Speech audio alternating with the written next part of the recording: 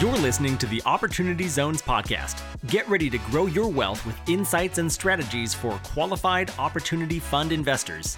And now, here's your host, Jimmy Atkinson. You are looking live. Welcome to the Opportunity Zones podcast. I'm Jimmy Atkinson, here with our first ever live episode of the show, and joining me to discuss Opportunity Zones and to take your questions live on air is the OZ Sherpa himself, founder of OZ Pros, Mr. Ashley Tison. Ashley, thanks so much for joining me today. How are you? I am fantastic, Jimmy. So it's always fun to be with you, whether we're doing a podcast or whether we're doing OZ Pitch Day. It is always fun to be with you, but it's extra fun to be with you live. Absolutely. Extra fun to be with you live. And we'll talk more about OZ Pitch Day a little bit later in the episode. We have our next event coming up in just 3 weeks on November 9th. Actually, also, we've got another event coming up even sooner than that. And before we dive in, I did want to read a quick word from Novogradac. Opportunity DB is partnering with Novogradac on their upcoming Opportunity Zones event in Washington, D.C. And I know OZ Pros is also partnered with Novogradac. I was just going to say, we can have dueling codes, right? Exactly. So let me read this quick announcement from Novogradac so they're happy with us.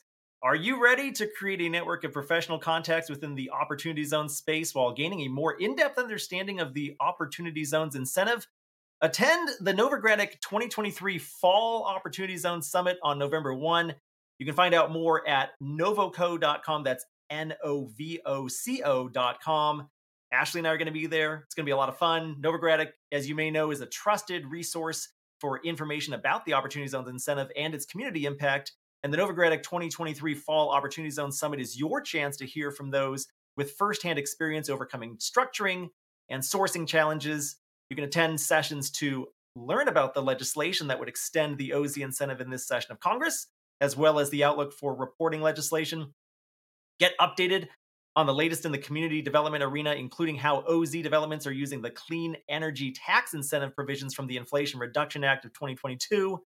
Learn the types of investments that are most appealing to investors and the strategy to support development in opportunity zones, and listen to a detailed overview from qualified opportunity fund managers, including information about their experiences working with QOFs, including past fund strategies and structures, track records, and OZ investment opportunities that they see on the horizon. It's a full-day summit. It's going to be in Washington, D.C.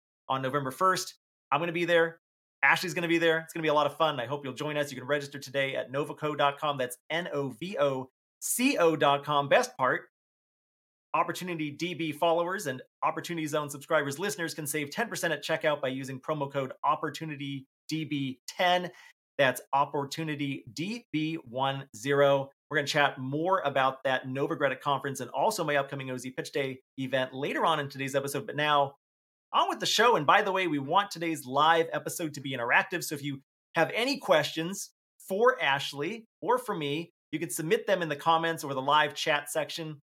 We're going to devote a lot of today's episode to answering your questions live on air. So whether you're watching on x.com, formerly Twitter, or LinkedIn, or YouTube, we're monitoring all those channels. So submit your questions and comments live. We'll get to them as they come in. Ashley, now I'm sure a lot of my audience of high net worth investors and other Opportunity Zone stakeholders are likely already familiar with you if they've been following me or you for any length of time. But for anyone watching or listening who may be new to the OZ industry, maybe this is their first time watching my podcast, can you tell us a little bit more about yourself? Who is Ashley Tison and the services that you offer to the Opportunity Zones industry through OZ Pros? Awesome. Well, thanks, Jimmy. And I like to kid around and say that I am an attorney, but I'm a reformed attorney because I got sick of practicing because I want to be in the game. I want to get in the game of deals. I want to get in the game of helping folks save money on taxes. So I was with a big firm and I did the big firm thing, went in-house with a tenant in common syndicator. And, so learned all of the business of doing kind of commercial development and how to do complex syndicated commercial transactions within the tax code. And then I left there, and when the commercial real estate crisis happened, went back to practice in law and did M&A transactions for 10 years where we bought and sold companies. We helped Main Street level businesses figure out how to do sophisticated mergers and acquisition transactions. Effectively, we brought Wall Street level docs to Main Street via this document generation software that I created. And then I sold that business because I saw how many people were leaving money on the table. And Jimmy, it's not about how much money you make, it's about how much money you keep. And a tax mitigated, really aggressive and proactive approach can make a significant difference on what your take home amount is, particularly when you're exiting a transaction. And so I sold that company to help people, to plan their businesses and to plan their exit more intentionally. And along the way, I heard about this thing called opportunity zones, and I was like, "Holy cow! That's like 1031 and private equity got married, and it had this beautiful baby called opportunity zones." I was like, "Man, that literally marries up perfectly with my background." And so I came out to Vegas. You and I met. I bought you drinks at the bar. I used my favorite joke. Hey, let me buy you a drink at the free cash bar, right? And and then we talked about it. We're like, hey, what are you doing inside opportunity zones? I was like, you want to set up the legal Zoom for opportunity zones? We said, yeah, let's give it a run. So we set up OZ Pros in order to take that software system that we created for doing M&A transactions, where we had brought Wall Street level sophistication to Main Street. And I said, let's put this into the hands of the backbone of the American economy. Let's take this tax incentive, which I think is the greatest tax incentive, place-based economic tax incentive ever created by Congress, and let's put it in the hands of the backbone of the American economy. Let's make it reachable, let's make it accessible, and let's show them how to do it. And OZ Pros was born, and we've been on a 5-year run since. We've had almost 3,000 strategy calls with people. We set up over 900 opportunity zone entities, most of those funds, and then we've had conversations with over $1 billion worth of capital gains. And so it's really cool to see that, and I don't know that all of that has gone into opportunity zones. And certainly I'm not sure how much has gone into impact stuff, but it's always been a goal of mine to put a billion, or to help facilitate putting $1 billion of investment into impact driven investments, where that's where opportunity zones shine, because you can tax defer and then you could put it into stuff that's actually having an impact upon the community. So super stoked about that, and about what OZs have become and what they're going to become in the future, which I'm sure is one of the things we're going to talk about at Novogradac. Absolutely. And it'll be what we talk about at Uzi Pitch Day a week and a half or so after the Novogradac conference as well. I love that goal of putting $1 billion into impact investments. By the way, I just got off a podcast interview about 8 minutes ago, right before I hopped on this one. Tell you what, you're With back to back like me. It's yeah, great. with your old pals at Monte Day Globe, Brian England and Tess Young. They have an incredible impact project. That's going to be our episode that's going to release next week. What's the date of that? October 25th, it looks like, according to my calendar. Got to squint to see it there. So can That's you give us a sneak peek? Tell everybody what they're doing. So Well, that first way. of all, Tess said she chimed in with the first comment. Actually, she gave it to me in person here about 20 minutes ago. She wants me to let you know that it is elk hunting season in Globe, so you should I get out know there. it is. So, dude, I need to call him, and I need to Yeah. get out there, because I would love to. Elk's definitely one of the things that's a bucket list item for me. So I definitely need to get out there to see you, Tess. You're Glo- exactly right. Globe is without this being a pitch session for Globe, I'll just tell you briefly what they are, because it was my second time hearing about the project, but my first time in a while hearing about the project. And it's a 3-phase development. They're building some housing out in Globe, Arizona, about an hour east of Phoenix. Beautiful small rural community. And but the part that struck me as really cool and unique is they're putting aside part of the development to provide free housing for retired religious clergy. So an incredibly impactful project, because those religious clergy, they take vows of poverty, and then oftentimes they retire and they age and there's nowhere for them to go. So they're providing some much needed housing there.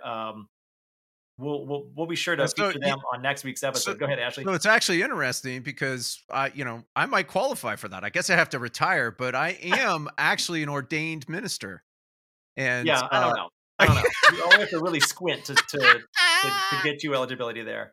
I don't think so. Really funny. So I'm We're gonna call her by up. the I'll be way, like, "Hey, I'm in. Ashley, we do have a bunch of questions that have Let's roll." already rolled in. If you're just joining us, whether you're on LinkedIn or YouTube, please use the comment section to submit your questions. We're going to get to those in a minute. But first, I did want to, and I jumped the gun here a minute ago.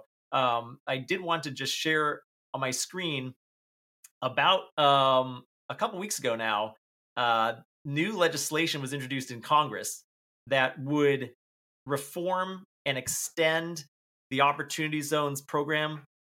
You may or may not be familiar. It's currently set to sunset at the end of 2026. This new legislation, the Opportunity Zones Transparency, Extension, and Improvement Act, would extend opportunity zones through 2028. And a lot of people think, a lot of industry insiders think that this might be the first step to getting opportunity zones made permanent at some point in the future, and or possibly introduce an opportunity zones 2.0 with even more improvements to the provision at some point during the next session of Congress after the presidential election. It's the industry's hope that this new legislation gets packaged into a broader tax bill toward the end of this year. Actually, I covered this new legislation with the boys at Novogradac a couple weeks ago on this show, but so I don't know that we need to go over all of the details of what's included here. I don't want to belabor those points. I want to make sure we have time to get to questions. But can you tell us?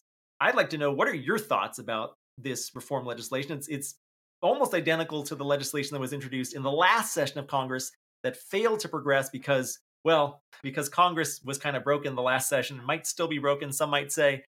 They didn't get to any tax legislation last session. It's hoped that they will this session. But Ashley, with that as the context for all this, what are your thoughts on this new legislation that has been introduced? Well, I think that so I think that it's great because it indicates that that it's still forefront in our legislators' minds. And anytime it gets back into the limelight, it also kind of spikes in the traffic, right? Around folks, just being aware of it. And certainly Tim Scott talking about it as he's, gone through his presidential run has been awesome as well. And so I love it for that part because it brings attention back to the program.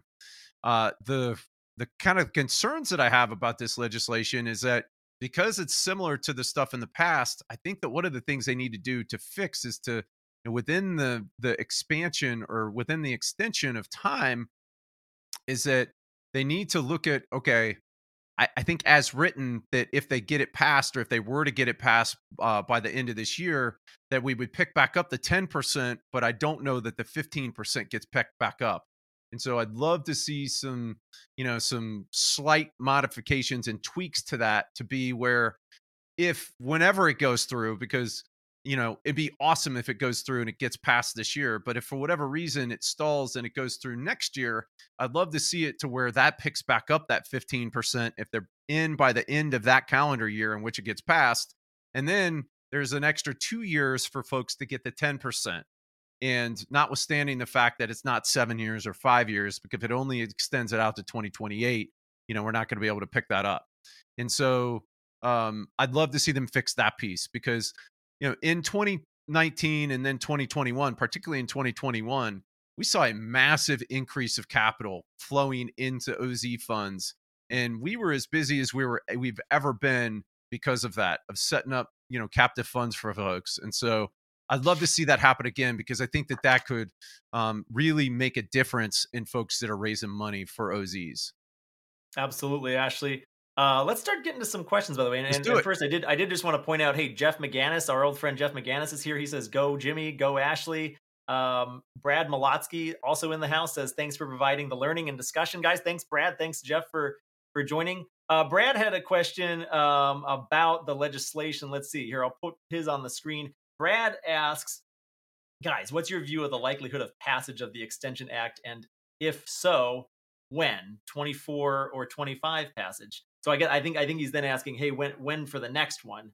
Sure. Um, I think that it's probably, I mean, I think the likelihood that it gets through this year is slim to none. And so I think that it probably is more of a 24. a 24 situation.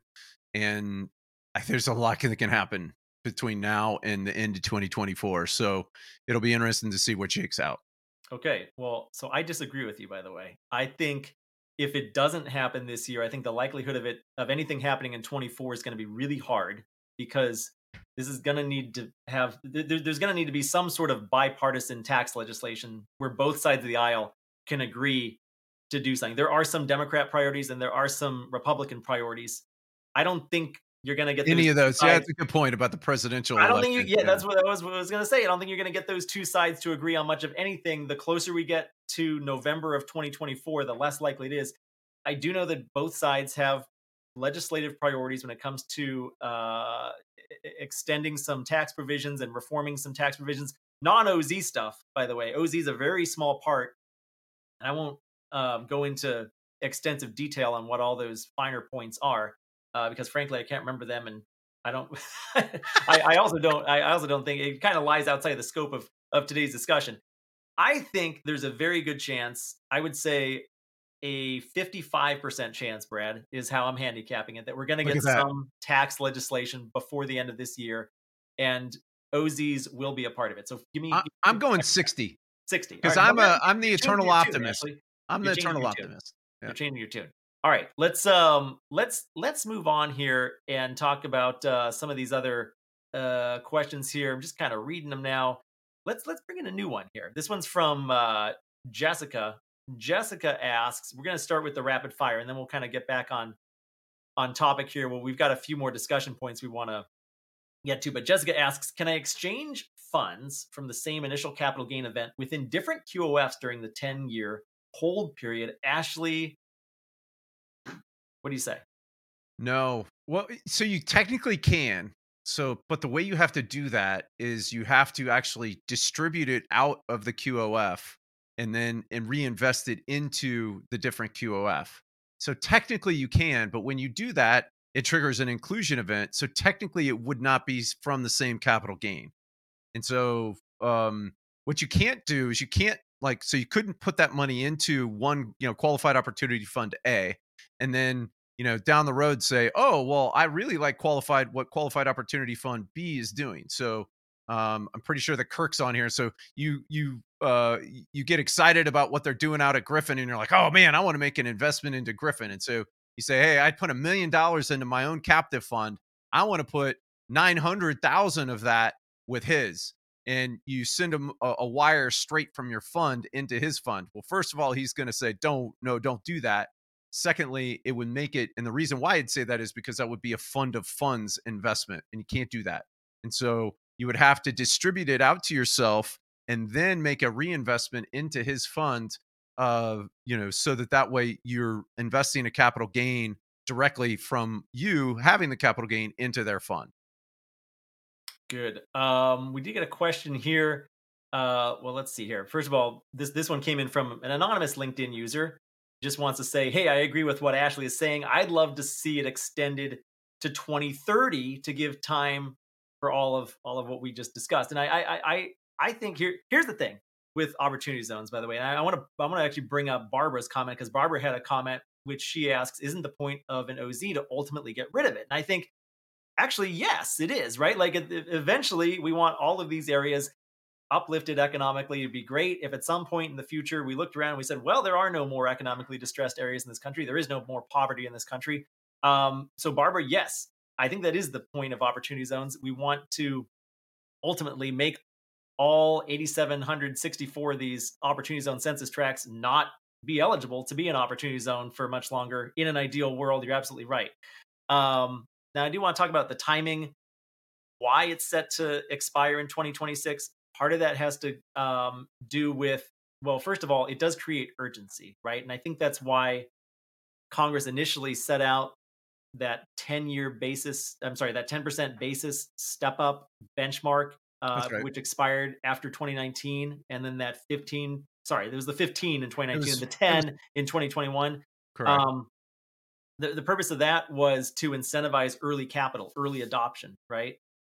And it sunsets in 2026 for a couple of reasons. One, it incentivizes people to get off the fence and either do it or not do it, right? Like if you know is if 2026 is coming down toward its end and you know, hey, this is my last chance to get to do any opportunity zone stuff, I better generate a capital gain and get in. I think there's going to be a huge rush of capital into opportunity zones at the very end whenever it does eventually expire. Um, that said, I think the longer you extend it out, if you can extend it out to 28, if you extend it out to 2030, if you can eventually make it permanent, it's gonna the program will just derive that much more capital over its lifetime. Actually, what are your thoughts on this though? So I would love to see some variation of it become permanent. And then I think that you've got to create those kind of capricious deadlines that are extra incentive in order to get people off the sidelines. Because if it's a permanent thing, they're going to be like, ah, okay, well, maybe I might go into there, maybe not. And so if you've got some kind of rolling deadline in there that happens, then I think that I don't know. I haven't really given it a whole lot of thought about what you could do with that. But I love to create ideas, so I'm going to put my thinking cap on that one, and come up with some additional tax incentives that you could have for getting folks off the sidelines. But I agree with you that those arbitrary deadlines that they put in there were very significant, and I also think that they had to have a cutoff on it so that way they could quantify exactly how much it was going to cost the American public as a tax incentive, so that way they could go and they could quantify that. And so having it be an open-ended, program could be a potential challenge as it relates to that. So what wouldn't be a bad thing, and is if they had kind of this rolling delineation where you had so much time to create or to get into the zones that were designated, or figuring out some kind of way that where they got delisted if they, as they kind of crossed. And I think that that might be a solution to that. And that would, incentivize people to get into the places that are experiencing that growth. And then, like, I love the rural OZ program that the House Ways and Means Committee chair put out, where you create extra incentive for going into rural OZs. Or, you could also add in some other, like, specifically targeted, like historic poverty OZs, which I think is what he was doing, that those get special treatment inside of the program. And I think that you could do that for encouraging investment into things that aren't maybe necessarily getting the lion's share of the investment right now.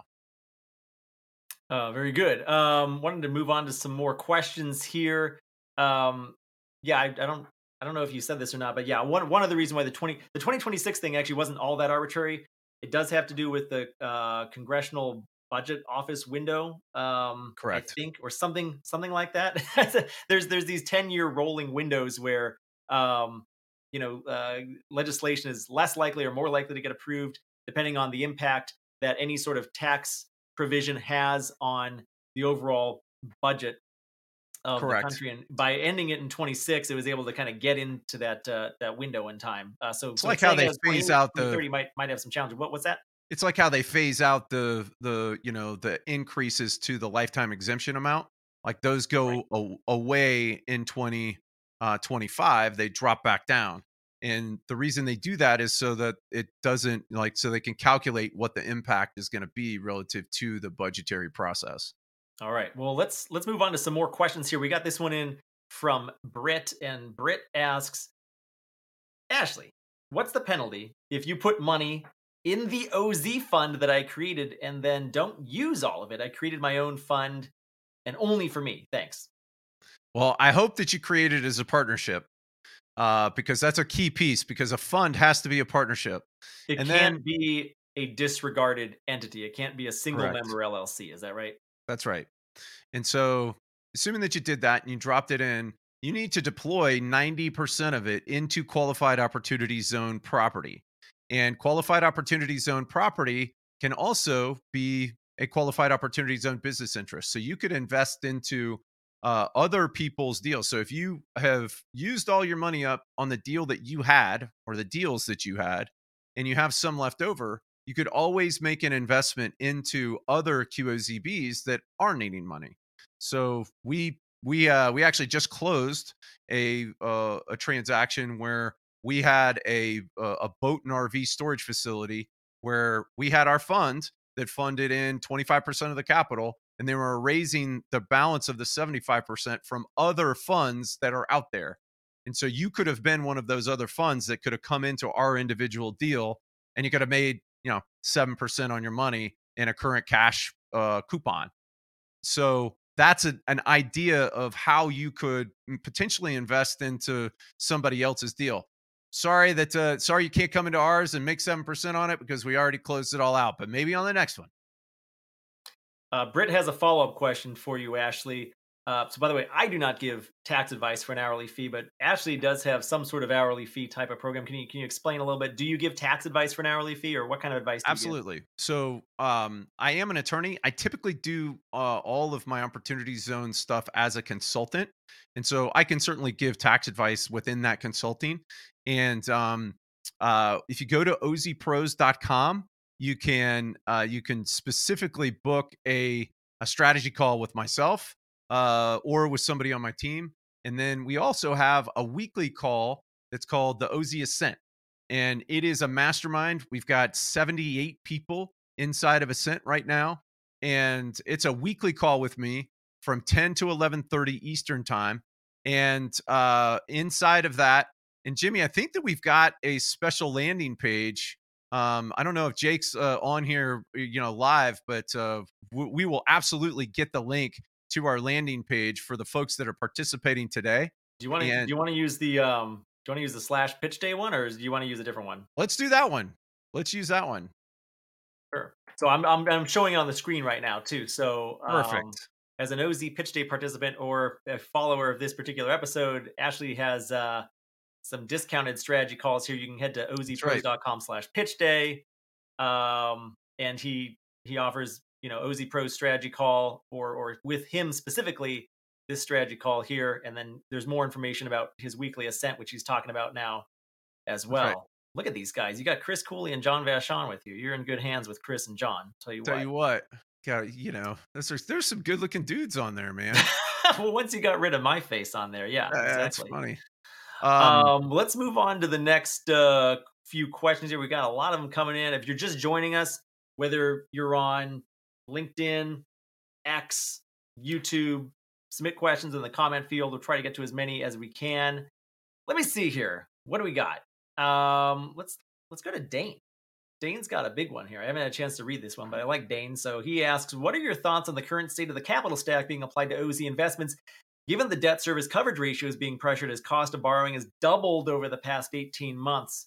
So anecdotally from me, I've talked to different fund managers, different development deal sponsors who have told me that yeah, they're not able to borrow quite as much. So they've had to decrease their debt to equity ratio on some of these deals by maybe if they were doing 60% debt, maybe now it's more like 55 or 50. I've talked to other sponsors where they say it really hasn't impacted them that much yet. So, actually, what are you hearing?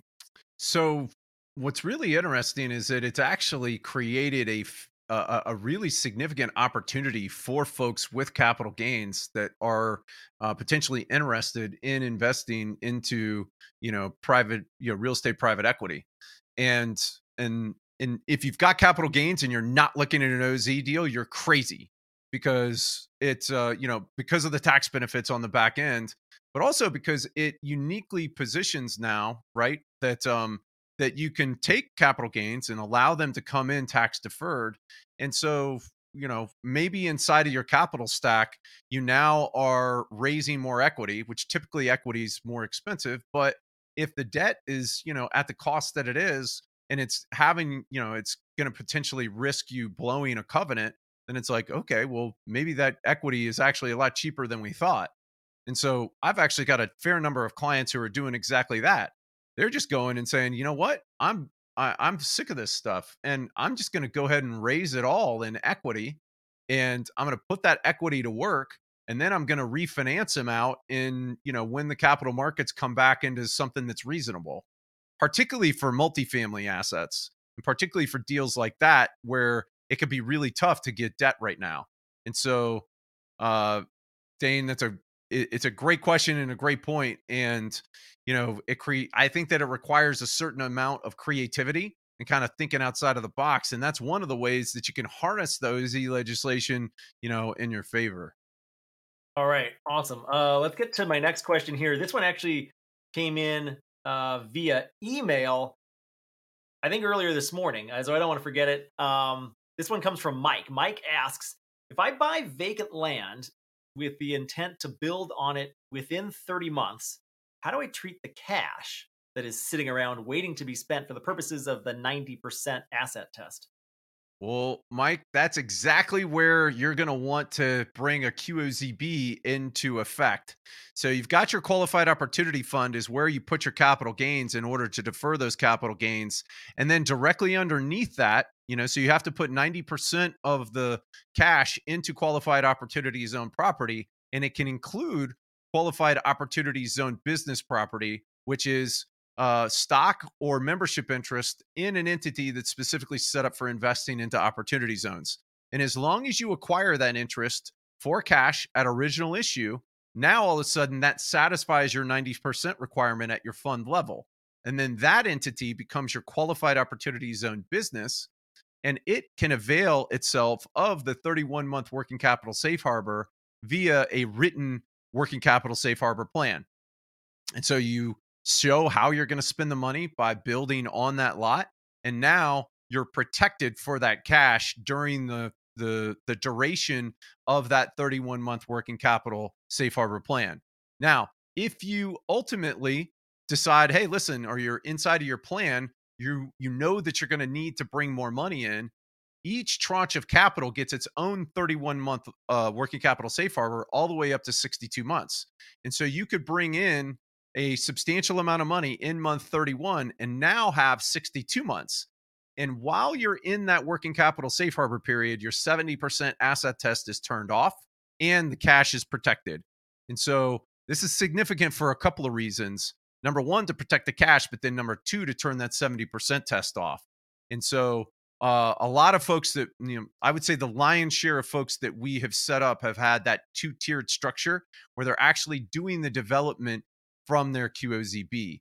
And so, there was another question that I had, and this kind of continues to go up. In order to get an extension on that 31 months so that you could get up to 62, you need to bring a substantial amount of cash into the QOZB at month 31. And that can be in the form of equity, additional capital gains that came in, or in the form of debt. And so, as long as it's cash coming into the QOZB, that's what extends it out. Awesome. All right, let's turn back to OZ 2.0, stuff like that. We had an interesting question here from Barrett. This is a long one, but he's essentially says, hey, why the heck is it necessary to have a capital gain to invest in the opportunity zone tax structure if the goal of the program is to incentivize long-term patient investment in low-income census tracts? If someone's willing to invest and forego a tax deferral, then why would the government be unwilling to give the 10-year step up? So if you don't have, and I get this question all the time, Ashley, hey, I'd like to invest in opportunity zones. I don't have a capital gain. I don't have a plan to generate a capital gain. Can I just put in 100,000, 250,000, $1 million of just regular money into whatever type of OZ fund? Now, by the way, as a follow up to this question, Brad Malotsky chimed in and he said, "Well, look, the reason why Congress did it this way is because it's costing them money. They're deferring revenue and they're decreasing the amount of tax revenue that they're bringing in, so they didn't really want to open it up to everybody, so they're kind of threading the needle here," which I thought that was an interesting counterpoint from Brad as to why they decided to go about it the way they did. Ashley, curious to hear your thoughts. So, amen to that question, right? Because I have asked the same thing and I'm like, listen, this is crazy. Why don't we, inside of redoing this, allow people to come in with this? One of those ideas, right? So, one of the ideas for 2.0, let's allow people to bring in non capital gains for things that we want to see happen. So, if they're going into a rural opportunity zone, or if they're going into the perpetual poverty, or they're going into like things that we really need right now, like workforce housing, or farm activities. In the possibilities are endless there, where you could utilize that as a way to make it so that you've got that additional incentive. The other thing that I'd love to see him do is to make it so that it locks in the tax rate at the then current rate of when you put the money in, as opposed to what it could be in 2026. Now, I know that that's a little bit involves a little bit of complexity, but that could be another potential way that you get more money coming into the zones. And I it's funny because we have seen an enormous amount of money go into the opportunity zone program, and it'd be interesting to see if Brad is actually correct, right? That it, yeah, I mean, it absolutely limited it, because we're having this conversation right here, right now. But it would be interesting to see how much it actually limited it, if if they open the doors for some of those projects that are desired effects, and to see like what effect that has on how much money actually comes in. But I would love to see that open up. Yeah, I would too. I kind of get it. I can kind of see both sides. But mostly I'm kind of with the people, which is, hey, let me put my money in. Let's not worry about it being a capital gain or not. I think the other part of the story was the narrative that they crafted around opportunity zones, which was at the time when the Tax Cuts and Jobs Act was first passed and opportunity zones was a small part of it. It was calculated that there were $6.1 trillion of unrealized capital gains parked on the sidelines, and opportunity zones were meant to be that tool that would kind of unlock that amount of money. Like, whoa, there's this pool of 6.1 trillion sitting over here. I mean, that should be enough to right. You If we think? could extract all of it or even a portion of it. And so far to date, I've estimated that over $100 billion of equity has flowed into opportunity zone funds. I extrapolated from the Novogradac survey Sure. and also from a couple of other resources, but I've been saying for over a year now that we're over 100 billion. So One actually, thing, well above your $1 billion mark that you wanted to have an impact on. exactly, right? Yeah. One of the things that, Go ahead. going back to that question, one of the things that you can do, and we've gotten really creative in creating capital gains for folks. So, if you've got any kind of appreciated asset, but you're like, hey, listen, I don't want to sell that because, I want to keep it like a stock portfolio. We sell the stock portfolio, buy it back at 901, and we generate a paper capital gain that people can then invest. We've done some other kind of similar tricks like that in order to create capital gains that folks can then put into qualified opportunity funds. And Excellent. it's great because you don't have to, your all of your money inside of a fund, inside of a deal, doesn't have to be capital gains. So if you've got enough to be like that roughly 10% of the deal, then you can always borrow money or loan money that's non-capital gains into the deal, and that's not going to affect the tax consequences. Fantastic. Let's hear from our friend at Crawford 1031 Advisors, Amanda Steele. Amanda has a couple of questions. I don't know the answer to this one, but she asks, should the legislation not pass, what do you see as pipeline going forward? I don't know. I'm going to reiterate what I said before. I'm worried that if tax legislation doesn't get passed this year, it just seems unlikely that it's going to happen in 2024, given the challenges of having bipartisan cooperation during a presidential election year. And then we're pushing it out to 25. And then that would really be like a last minute, hey, we better get this thing extended because this thing's expiring at the end of 26. Maybe they just go back to the well one more time and try again in 25. That's kind of how I feel. I don't know, Ashley, if you have any other thoughts. Um, I think that, you know, I think that the power of this legislation, because it's gotten so much attention, I think that we're going to see some variation of it get extended. Regardless of whether it happens as an extension to it or as a redo of the program. Just because I mean, and I don't care who you are or how, diametrically opposed you are to the other side, this is a good program. This makes sense. This is Republican, Democrat, rich, poor, everybody. It's like, hey, if we can get private capital to actually go into areas that need investment, that's the ideal result. And so we've seen this program have that desired effect like no other program before it. And so they're crazy if they don't do some kind of extension on that. And imagine that our legislator would do something that's, not logical. But I think uh they're crazy either way, actually, but yeah, that's beside the point. so You voted for them though, so, that's exactly right.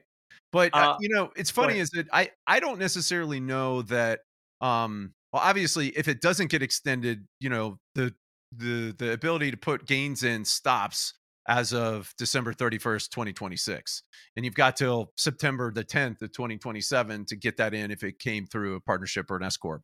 But so the party stops if it doesn't get extended in some way. But I don't think, I mean, it's funny because anytime there's a deadline, so if that were to happen, I think that we would see an enormous amount of influx in 2026. I think that 2025 might be a little bit light, but 2026, we're going to see an enormous amount of stuff coming because people are like, oh, well, this is the last time that I have the ability to get equity into something that has the ability to generate a step up in basis in 10 years, which is the most powerful part of the program. Yep. That's I mean, when the urgency hits like that, if this is the last chance, then anyways, hopefully that doesn't happen. Hopefully it gets extended and we don't have that sense of urgency at the end of 26 and the beginning of Jimmy, 27. I'm glad that you brought Amanda up, and I'm glad that you brought 1031 up because one of the things that is not really being talked about, but is a unbelievable opportunity of how opportunity zones, are very effective tools.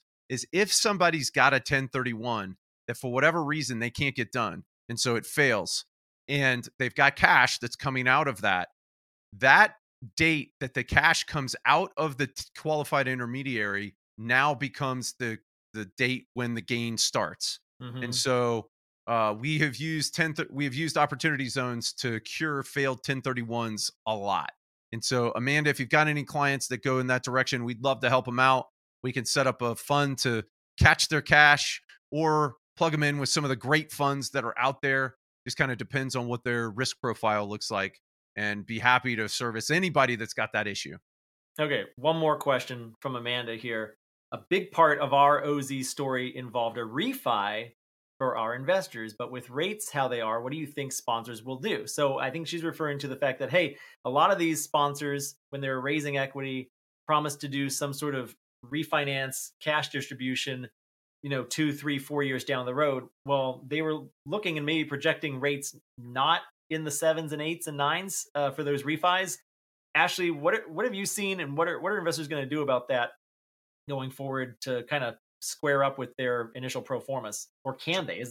Can they do anything? Yeah, exactly. So everybody that I know is just waiting, right? So if they're at the point where they can refinance, they're just holding up and they're counting on the fact that ideally rates will be back down before that December 31st, 2026 deadline. Because I know that a lot of the deals were modeling that refinance out in order to get people the money to be able to pay the capital gains. And there's going to be a lot of sponsors that are going to be in a pickle if if we come into December 31st, 2026 and rates are still 7, 8, 9. And the reason is this is that, you refinance it out at that rate. And now it really has it's a sea anchor on the returns that you're going to be able to throw out to your investors along the way. And so, quite frankly, I mean, I think that a lot of them would probably prefer to just go ahead and get that money themselves, right? It's like, hey, leave the debt in place and throw me the extra cash. Don't pay a bank that extra interest rate. Give it out to me in the form of a distribution. Now, the big problem is whether or not they can, whether they have the option to be able to do that or not. Because, some of them may be forced to refinance because they're in a construction loan or whatever. So fascinating question and great questions. Man, these That are wa that was awesome. a great question. We got one here from Red One Realty. You touched on this briefly a few minutes ago when you were talking about failed 1031s, but I did want to just reiterate this point. Red One asks, "Hey, on a different live chat," and he's referring to OZ Pitch Day Summer. You were in Italy, if I recall correctly, Ashley, when this question came up, and Jerry Ryson joined the call and Yep. chimed in. So we talked about the clock starting for a failed 1031 when the money was sent to the qualified intermediary, the QI. But then someone mentioned, it was Jerry, mentioned that the clock actually starts when the QI sends the money back. Which is it? Can you confirm if you researched that? What is the So actual we answer? did. So I confirmed that Jerry is correct, that the gain is received when the QI, that so for all intents and purposes, when you deposit the money with the qualified intermediary, you're not triggering a gain at that point. The gain occurs when you actually get the money back from the QI. And so I think your 180 days starts when you get the money back from the QI. So All I right. was wrong on, and I should have gotten dunked on that one. You should have gotten I dunked. would have gotten wet with my hat on, man. I would have been in trouble. So for those who are unaware, Ashley and I have this segment on OZ Pitch Day called what is it called? Ask the OZ Expert. But I like to refer to it as Stump the OZ Expert. And I have threatened to send Ashley a dunk tank that he would have to sit in. And if he gets anything wrong or doesn't know the answer to the question, I don't know. I press some sort of button and remotely it drops the trap door and he gets wet. We got to sort that out.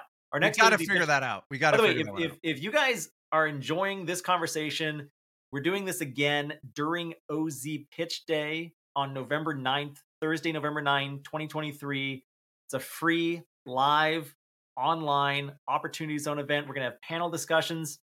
We're going to have a keynote presentation by yours truly going into just the very basics of Opportunity Zones. We're going to have a showcase of Opportunity Zone investment funds that are raising equity from accredited investors. But then also, Ashley Tison himself will be joining us for another segment of Ask the OZ Expert. We're going to be doing this again. We're taking live questions. You can learn more about OZ Pitch Day and you can register for the event. It's free. You can visit ozpitchday.com to learn more and to register for that event. That's ozpitchday.com. Let's keep moving on with the questions here. We had a good one I just had queued up and I lost it. Hang on, where'd it go? Here we go. This one's from Jessica. She asked a question earlier, and she got another question here. She asks, if the gain is recognized in a partnership, can each partner invest in the QOF independently of the partnership? So Jimmy, if we're not doing it already, we ought to be gathering these questions because these are like the highlights of OZs and why they're awesome Yeah, questions. this is And the cream of the so crop. Jessica, well done on that question because the answer is absolutely. And that's what distinguishes it from a 1031 exchange. Because in a 1031, all of the partners have to go into, because the partnerships actually got to make the deferral. In this case, you can distribute out the cash to all of the partners, and then the partners can elect whether they want to defer or not. And also, if it's coming from a partnership, you actually get a choice about when you want your 180-day period to start on the day of sale, at the end of the partnership's fiscal tax year, which would be December 31st, or on the partnership tax filing deadline, which would be March 15th. So effectively, you're able to push your deadline for getting your money into a qualified opportunity fund to either, June 30th or September 10th of the following year, which allows us to literally reach back all the way back to January 1st of the prior year, in which some cases is a full, like 19 months. And so it's a really powerful tool inside of the OZ legislation. Okay, let's get back to some more comments here, some more questions. Kind of just scrolling through here, finding a good one here. Here we go. Here's another one from. Well, let's put up this comment from Andy. Andy Hagens, our friend, says, "Loving this discussion. By the way, great Shaggy Dog sweater, Jim. Thanks, That Andy. is, Thanks, yeah, that is a great Shaggy Dog thanks for sweater, watching." man. Just had to put that one up. Thanks, Andy, for the comment. Really appreciate that. Here's a question now from Barbara. Barbara wants to know, can Opportunity Zone investors invest in leased property? Talking about a 99-year lease from the government on land intended for development. Absolutely, Barbara. So they've got a special, I mean, in the regs, even envision this relative to leasing stuff from the government. That's absolutely okay. And as a matter of fact, often use ground leases as a way to cure related party transactions. So just kind of in general, to kind of give everybody an overview. So OZ 101, you got to start with a capital gain. It's got to go into a qualified opportunity fund. And that capital gain's got to be from a sale to an unrelated party. So there's two places where there's related party issues. Once you have your money down inside of the qualified opportunity fund, you have to invest 90% in qualified opportunity zone property. That can either be through a QOZB or it could be directly. But ultimately, that property has got to be purchased after December 31st, 2017 from an unrelated party, and you have to substantially improve it or it has to be original use. So, if you own property already, or if somebody owns it that you want to do business with, the way to deal with that related party issue associated with acquiring that land is one of the ways is to enter into a ground lease. And it's interesting because the IRS typically treats a 99-year ground lease as a lease or as a sale. But in this case, I think you get special dispensation that it's not treated as a sale and that it works for purposes of the opportunity zone play. It's also fascinating because at the QOZB level, you have to hold at least 70% of your tangible property owned or leased has to be opportunity zone property. And so that ground lease and the net present value of all of those future ground lease payments goes into your 70% good asset store. And so that's one of the ways that we kind of can solve a lot of problems inside of that 70/30 test is to have a lease that we have lots of monetary extensions on it, and then we get to count each one of those in our net present value calculation and get that number in the good asset store up. Tremendous, Ashley. Shout out here from Emily at Osworks Group. Just here to say, I think you guys are the best. Emily, thanks for watching. That Thanks for listening. picture is the best. We actually talked about that picture on a That snip is today. a good looking picture of her, isn't it? And so I got to tell a story on her. She was not stoked about telling this story, but I was like, all right, you got to tell us. Like, was that like a glamour shot or whatever? And she's like, no, she's like, I came up the non-traditional way. She's like, I went to the school of hard knocks and I'm all about doing things non-traditionally. So that's my picture about, just kind of taking life as a punk rocker. And I was like, dude, I love that because I think that all of us need to have a little bit of that every now and again and be like, you know what? I'm gonna treat life like it's a punk rocker. So Comment here from Al. Al says OZ only available to accredited investors. And by the way, an accredited investor is essentially we kind of liken it to anyone who's a high net worth investor. They're very similar terms. Accredited investors, a technical definition from the SEC, which is as follows: a person with an annual income of at least $200,000 or $300,000 if combined with a spouse's income if you file jointly, or who has net worth in excess of $1 million dollars when you exclude your primary residence. There's a few other ways to qualify as an accredited investor. You have your Series 65, or I just don't be know. knowledgeable. Yep. There's a few other ways that we don't need to get into, but Al points this out. I would say this is practically correct, although technically not It's correct. not. Now. So there's two class. I'm going to let you talk in a second. Actually, I would say there's two classes of opportunity zone investments. There's these large third party, I'd say qualified opportunity funds that are raising capital from outside investors. They're technically considered securities, even though they're exempt from the SEC under Regulation D. Typically, um, you pretty much have to be an accredited investor to invest in those. There are some exceptions, depending on how they're exempted under Regulation D. But there are also ways that you can start your own qualified opportunity fund without being an accredited investor. Ashley, what thoughts do you have on that? So that's what we do at OZ Pros. We help people, right? Like I talked about before, we help the backbone of Main Street, the backbone of the American economy, which is Main Street America, which may or may not be an accredited investor, be able to avail themselves of the Opportunity Zone program. And so you may not be able to go into kind of a syndicated, private equity investment, but you could certainly do your own because we create them all the time for folks that are not accredited investors. And to that end, it's not about how much capital gain you have now, it's about how much capital gain you're going to have in the future.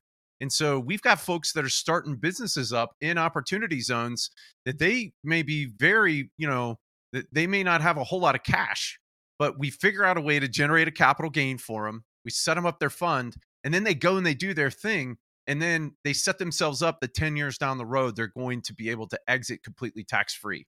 And so that's the magic of the program. And Brad confirms what you just said basically there. Ashley, thanks, Brad, for chiming in. We did get a comment from the aforementioned Jerry Rison, he does want us to point out, Ashley, that the clock does this is back to the failed 1031. The clock does not automatically start upon the return of the 1031 money from the QI. The taxpayer must file an election to choose the later date. That would be on form 6252. That's a new one for See, me. Jerry Rison, man, I love it. He's coming in and he's dropping great knowledge. So awesome. Thanks for the clarification on that one, Jerry. That's awesome. Agreed. Let's see here. Charlotte. By the way, we're low on time here, Ashley. I said we'd want to cap this at an hour. Do we want to stick to that, or can we go over by a few minutes if we need to? What are you looking like here on your clock? No, I'm good. I Okay, well think we might go a little over the hour because we have a whole ton of questions still, and I also need to read a couple more announcements about OZ Pitch Day and Novogradac and let everybody else know who may have joined late what's going on. But let's get to Charlotte's question. Charlotte wants to know, what's your thoughts on OZ investing in an historic multifamily OZ property? Is this still a great time to set up or look for a fund with OZ tax and historic tax credits? So that's one of the brilliant pieces about opportunities on investing is you can stack other tax incentives or other tax credit programs into the capital stack and have OZs just be part of that capital stack. Ashley, what are your thoughts on this? so. I think that it's always a good time to do OZs. And I think it's going to be always a good time to do OZs up until the last minute. And the reason is because it allows you to, and it's an immediate, at least extra 23.8%. And that's going to be more based upon how much depreciation recapture you don't pay and all of the other things. And the most beautiful part about it is what Jimmy just said is that you can stack as many credits are out there as available, whether that's historic tax credits or rehabilitation tax credits or energy, clean energy tax credits available under the Inflation Reduction Act. And so I'm a huge fan of doing those deals, and I think that it's an awesome time to do them. I think it's an awesome time to look at investing in them as well. And so I saw that you were Charlotte Social 360. I'm in Charlotte. We need to get together for a Social 360. Wait, was her name Charlotte, or is she located in Charlotte, North Carolina? I think that was like an actual entity that Oh, was okay. like Charlotte. Like it's a group for Charlotte Social 360. I don't know. We'll see in the hopefully it'll probably back in the chat. Charlotte Social 360. Okay, I'm not sure on that one. Maybe he or she could chime in and clarify. But in the meantime, let's move on to some other comments and questions here. Let's see. Pierre actually raised an interesting point regarding Amanda's question about refis, rates going up. Hey, kind of a quandary that some sponsors may be in if they promised uh, refinance distributions in 26. He just simply points out, hey, the QF managers should never have promised that to begin with. And Paul, I think that's a good point you bring up. Paul St. Pierre, he's been a friend of ours in the OZ industry for 5 years at least. Ashley, I think we kind of already hammered that point home, but I Of think he's Paul's absolutely right. salty savoir faire. Right? He is just I love it because, he always brings that element to the mix, and so it's fantastic. I So agree. keep it salty, Paul, but you're exactly right. I mean, but, in defense of that, right, you've got a plan, and everybody's got a plan until they get punched in the mouth. And, so it's, not surprising that they were putting this stuff together, where they were anticipating trying to do that. And so, um I don't fault him for it, but I love Paul's point of view. I love it as well, Ashley. Let's get on to our next question here. We'll try to wrap up in the next 10 minutes or so here. Let's see. Stuart had a good one. I wanted to get to Stuart's question. As some of these deals start blowing up, are there any, and I think he means blowing up in the bad sense, not like, how the kids talk these days, but in the bad sense of the term blowing up, are there any op zone distressed funds that you're aware of, Ashley, or what do you think about this idea? So if Paul's salty, Stuart is extra salty. So Stuart and I go way back. And I think that we're actually kin somehow. I'm not exactly sure how. But anyhow, so I think that Stuart's onto something. that there probably should, that's something that, that folks need to be looking at, and that there is probably going to be an opportunity that happens. Because as interest rates, continue, if they continue on their current track and they continue on the current path, then absolutely, people could potentially get in trouble relative to if, so case in point, if they had a construction loan and they were relying upon being able to get refinance debt at a certain amount that had certain, debt service coverage ratios, it may not be able to do that. And so if that happens, there could absolutely be the ability and the possibility of being able to pick that up. Now, it's kind of like the tick explosion that happened, in 2009 and 2010.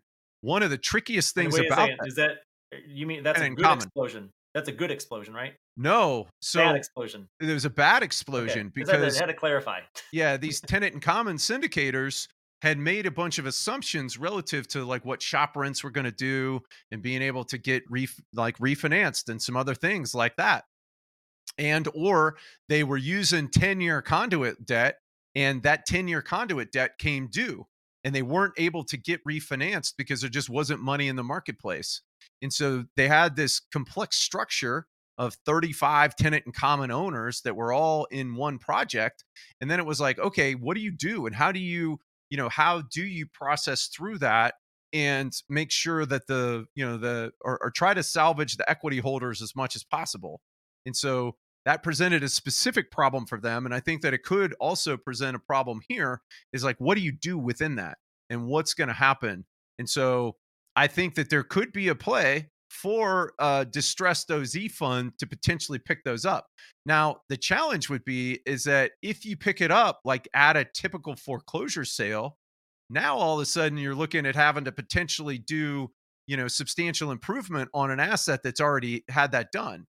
So I think that there could be, to that end, there could be a play for somebody to come up with a strategy for which, and by which, you could effectively um merge the two, if you will, and be able to allow, and you'd have to have some kind of watering down on that because you'd be bringing new money into the mix. But I think that there could be something. I think there's something there. So start on it, right? That's Some sort a of QOF merger program. I like that. Yep. Um, Which, by the way, Caliber has one of those. And I was gonna point that out. I wasn't sure yeah, how ready they were on that, or if they've done it yet or not. I have talked to them about that though, and I know that they are working on it. They've been working on it for a little while, and I think they've. I don't know. We'll have to get Chris from Caliber back on the show at some point to talk I just about. talked to him about 2 weeks ago, and he said that they're ready to roll. Now the key is that it's got to be sitting in cash, right? It can't be an actual deal. So that makes it a little bit different. But I think that there could be a play, right? And what's funny is that I think that, the Bell Point guys could be a potential source for being able to salvage this type of stuff. Is it they could potentially work a deal where they work some kind of discount out on swapping into their public QOF as part of a merger transaction. We did get a. Well, first of all, hang on. I gotta show this. So everyone has a plan until they get punched in the mouth. Mouth. Mike Tyson said that, but Ashley Tyson said it more recently. Are you related to Mike Tyson? Ashley Uh, Tyson? Distant, Distant, distant distant relation. cousins, Your right? last name is spelled differently too. Now, so my closest connection to Mike Tyson was that when he was on Ooh. trial up in Indiana, he was staying in the neighborhood that I lived in. And so, and it was a big neighborhood. So it was about a mile or so away.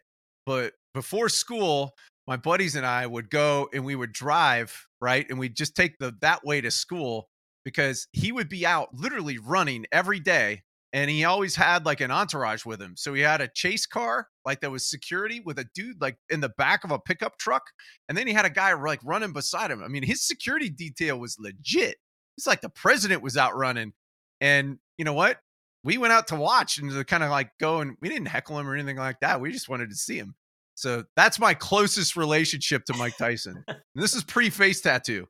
That's pretty cool. That's pretty cool.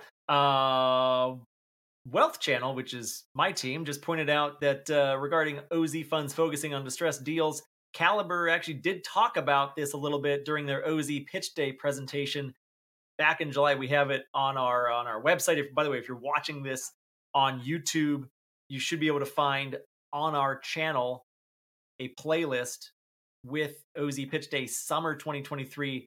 It'll be there. Actually, we got a few more minutes left. Wanted to get to just one more question. It comes in from my team member Andy, and I thought, hey, it's actually a good question. With interest rates being higher, have you seen any more interest in OZ operating business type investments? And frankly, I've been disappointed by how few are out there like actively raising capital. There's a couple, right? There's Verte OZ Fund with Len Mills.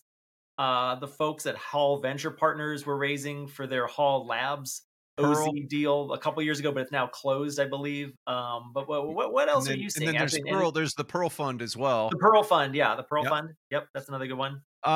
So And there you are know, some just to interject, there are some other real estate slash operating business hybrid arrangements where, hey, like the Inuag mining company in Inyo County, California, they own some real estate, but it's an operating business. Like it's a mining plant. So, anyways, go ahead, Ashley.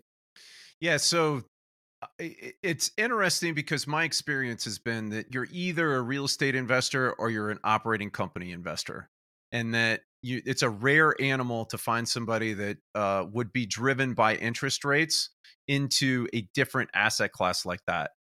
Now, the smart money and the folks that get it relative to the potential upside of this thing, they are absolutely looking at operating businesses.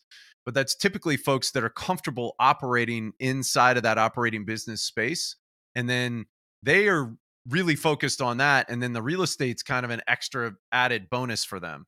And so I haven't seen it to where it's I can't attribute it specifically to rising interest rates, but I have seen a spike in people getting an understanding of utilizing the value of this for operating businesses. And I'm kind of shocked that there's not more private equity and venture capital funds that are doing this. And I've had a spike of calls with folks just like that. One group out of Queens, New York, that's doing it, and they're effectively kind of creating an incubator. I was back up in Chapel Hill taking my son on a tour up there, and Clay Grubb and his group now have the property that's across the street from Chapel Hill that got so much ire because everybody's like, "How is that an opportunity zone?" Well, he's got his business up and operating, and there's a woman in there that's got a medical startup that is located there specifically, and she's getting lots of attention. And then they're creating a fund to specifically fund stuff that's happening there. Paul and I are actually working with a group that's actually intertwining a nonprofit component for a museum type asset that's out west. And I don't know that I can say like what group they are with, but they're specifically creating a fund in order to create an accelerator slash incubator inside of that location that then has the effect of being able to get people inside of that opportunity zone going with businesses, teaching them how to do business and that kind of stuff. And so I think that model is really going to take off. And a great plug for Chris and for the guys at Osworks Group is that they are putting together an accelerator that provides all of the back end support and all of the information for running one of those deals. So if somebody's got a building where they could do a co-location facility or they could have opportunity zone businesses, Osworks Group actually has an accelerator program that they could participate in. And they've done an excellent job of tapping cash and tapping capital to make that available for folks. And it's really exciting to see what's happening inside of that. So uh, you know, whether it's at ozpros.com or osworksgroup.com, check it out because that accelerator program is awesome. And I think that that's going to be the wave of the future of how we really take this program and we give it its intended effect, which is to really reach down and touch the people inside of the opportunity zones and to increase their lives, right? And to help them within their lives, and to do so not by coming in and bringing money or throwing money at a problem or for whatever, but by consistently staying the course. And that's the great thing about the 10 years, is that it sets it up so where there's an active, ongoing, participation of impact. And that's what I'm excited about within the Opportunity Zone legislation. Absolutely, Ashley. So I did want to spend just a few minutes talking about the two events that are coming up in short order here.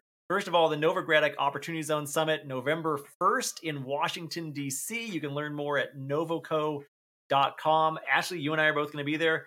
What are you most excited about going to the Novogradac It, OZ Summit? seeing you in person, Jimmy, and going out to dinner with the crew. So it's actually really awesome because we get so many folks from Ascent and from Osworks Group and that kind of thing that will ultimately go to these, that it's a unique opportunity to actually get together in person. We do so much virtual these days that I love being able to show up in person and get to talk with people. Yeah, And it's a lot of. I agree, Ashley. I mean, this is a lot of fun we did today, by the way. Like, and thank you to everybody for sure. who watched us live on YouTube or X or LinkedIn. We had a ton of interaction, ton of great questions and comments, way more than we expected. Quite frankly, I didn't think we'd still be going 71 minutes in, and I'm really sorry if we did not get to your questions or comments. But yeah, there is something to be said about bringing the community together in person, being able to see somebody eye to eye, shake hands, meet face to face, have drinks with, go to dinner with afterwards. So Opportunity DB is a partner on the event. OZ Pros is a partner on the event. Quick look at the agenda here. We really hope that we can see you there. If you are going to go, send us a note. Let us know you're going to be there. We can schedule some time to meet up in person at the event in Washington, D.C. on November 1st. I'm most looking forward to the Washington Report. That's where they cover all of the latest and greatest topics that are happening within Congress. They're actually going to have folks from the office of Senator Tim Scott um, at the event. Shay Hawkins, our old pal, is going to be Yeah. there as well, and some folks from the U.S. Senate Committee on Finance, and as well as the Economic Innovation Group. There's a ton of great sessions throughout the course of the day. Oh, Ashley's on one. Ashley, you're on the technically speaking one. Okay, we're gonna look Look forward at to having that. you there. And then I'm pulling up the rear here on the Hot Topics panel with Greg Genovese. I'm the last thing standing between you and the cocktail hour. So beware of that. That's the 4 p.m. last of the day session. It's a good Uh, thing that Genovese and I are on the same panel because yeah, there I was might be gonna like say way too many hand motions there. I was thinking about that actually. That's probably good. Anyways, that's the one that's coming up November 1st. I'm looking forward to getting to see everybody. And then, well, I've got my event coming up the following week, OZ Pitch Day Fall 2023. It's coming up on November 9th. And again, if you enjoyed today's conversation with Ashley and how we go through these questions and we answer as many as we can in the time that we have, um, this is a free event all about opportunity zones. I'm hosting November 9th, OZ Pitch Day. It's free to attend. It's going to include panel discussions, a showcase of opportunity zone funds, and a live Q&A session with none other than Ashley Tison. You can learn more and register for OZ Pitch Day at our website, which I have displayed on the screen right now, ozpitchday.com, or head over to opportunitydb.com/pitch-day. Actually, I'm looking forward to this one. We've got a pretty full agenda already for the day. I'll kind of throw this out there, actually, kind of a small request. I'm going to send an email about this. I am looking for 3 panelists to fill our investor roundtable. I want to get Huh. on this panel 3 investors in opportunity zones, not necessarily sponsors. They can be GPs or LPs. I'm actually probably looking for LPs. I want to I think it'd be just great to have some LPs on there. Now have they're a gonna conversation about what do you think about opportunity zones? What role do they play within your investment portfolio? Why were you interested in the incentive in the first place? I'm an LP in a number of different opportunity zone funds, so I'm kind of going to be I'll moderate the panel, but I'm also going to be one of the panelists, quite frankly. So I'm looking for 3 more to fill those seats. If you fit the bill and you'd like to be a panelist at OZ Pitch Day, let me know. Send an email to info@opportunitydb.com or send a comment here on the video, either on LinkedIn or X or YouTube. Ashley, you might have some people in mind. I'll have to talk with you about that later on. We've got a Yep. full agenda. It's almost full. We got a couple more presentation slots at the end of the day I'm looking to fill, but I'm really looking forward to that one on November 9th. And again, you can learn more at ozpitchday.com. Ashley, thank you for joining me today. Before we go, why don't you tell our listeners and viewers one more time where they can go if they want to learn more about you and OZ Pros? Well, so ozpros.com. And if you want to get the discounted rate for all Opportunity DB folks, go to ozpros.com/ozpitchday. And we've got some promos inside of that. So VIP. Oh, it's actually just Pitch Day, not OZ Pitch Day. Yeah, ozpros.com/pitch day. That's right. Perfect. So super stoked about getting in touch with the folks that were participating today. Thank you again, Jimmy, for putting this on. Thanks for having me on. As always, it's a pleasure, and looking forward to OZ Pitch Day. Absolutely, Ashley. And for all of our audience out there today, we will have show notes for this episode available at opportunitydb.com/podcast. There we're going to have links to all of the resources that Ashley and I discussed on today's live show, the very first live episode of the Opportunity Zones podcast. And please be sure to subscribe to us on YouTube or your favorite podcast listening platform to always get the latest episode. Ashley, that's a wrap on our first ever live edition of the Opportunity Zones podcast. Thank you to everybody who participated. Thanks to our listeners and viewers, our live viewers. If you're watching or listening to the recording, thank you as well. Ashley, thanks again for joining me today. Really appreciate your time. Cheers.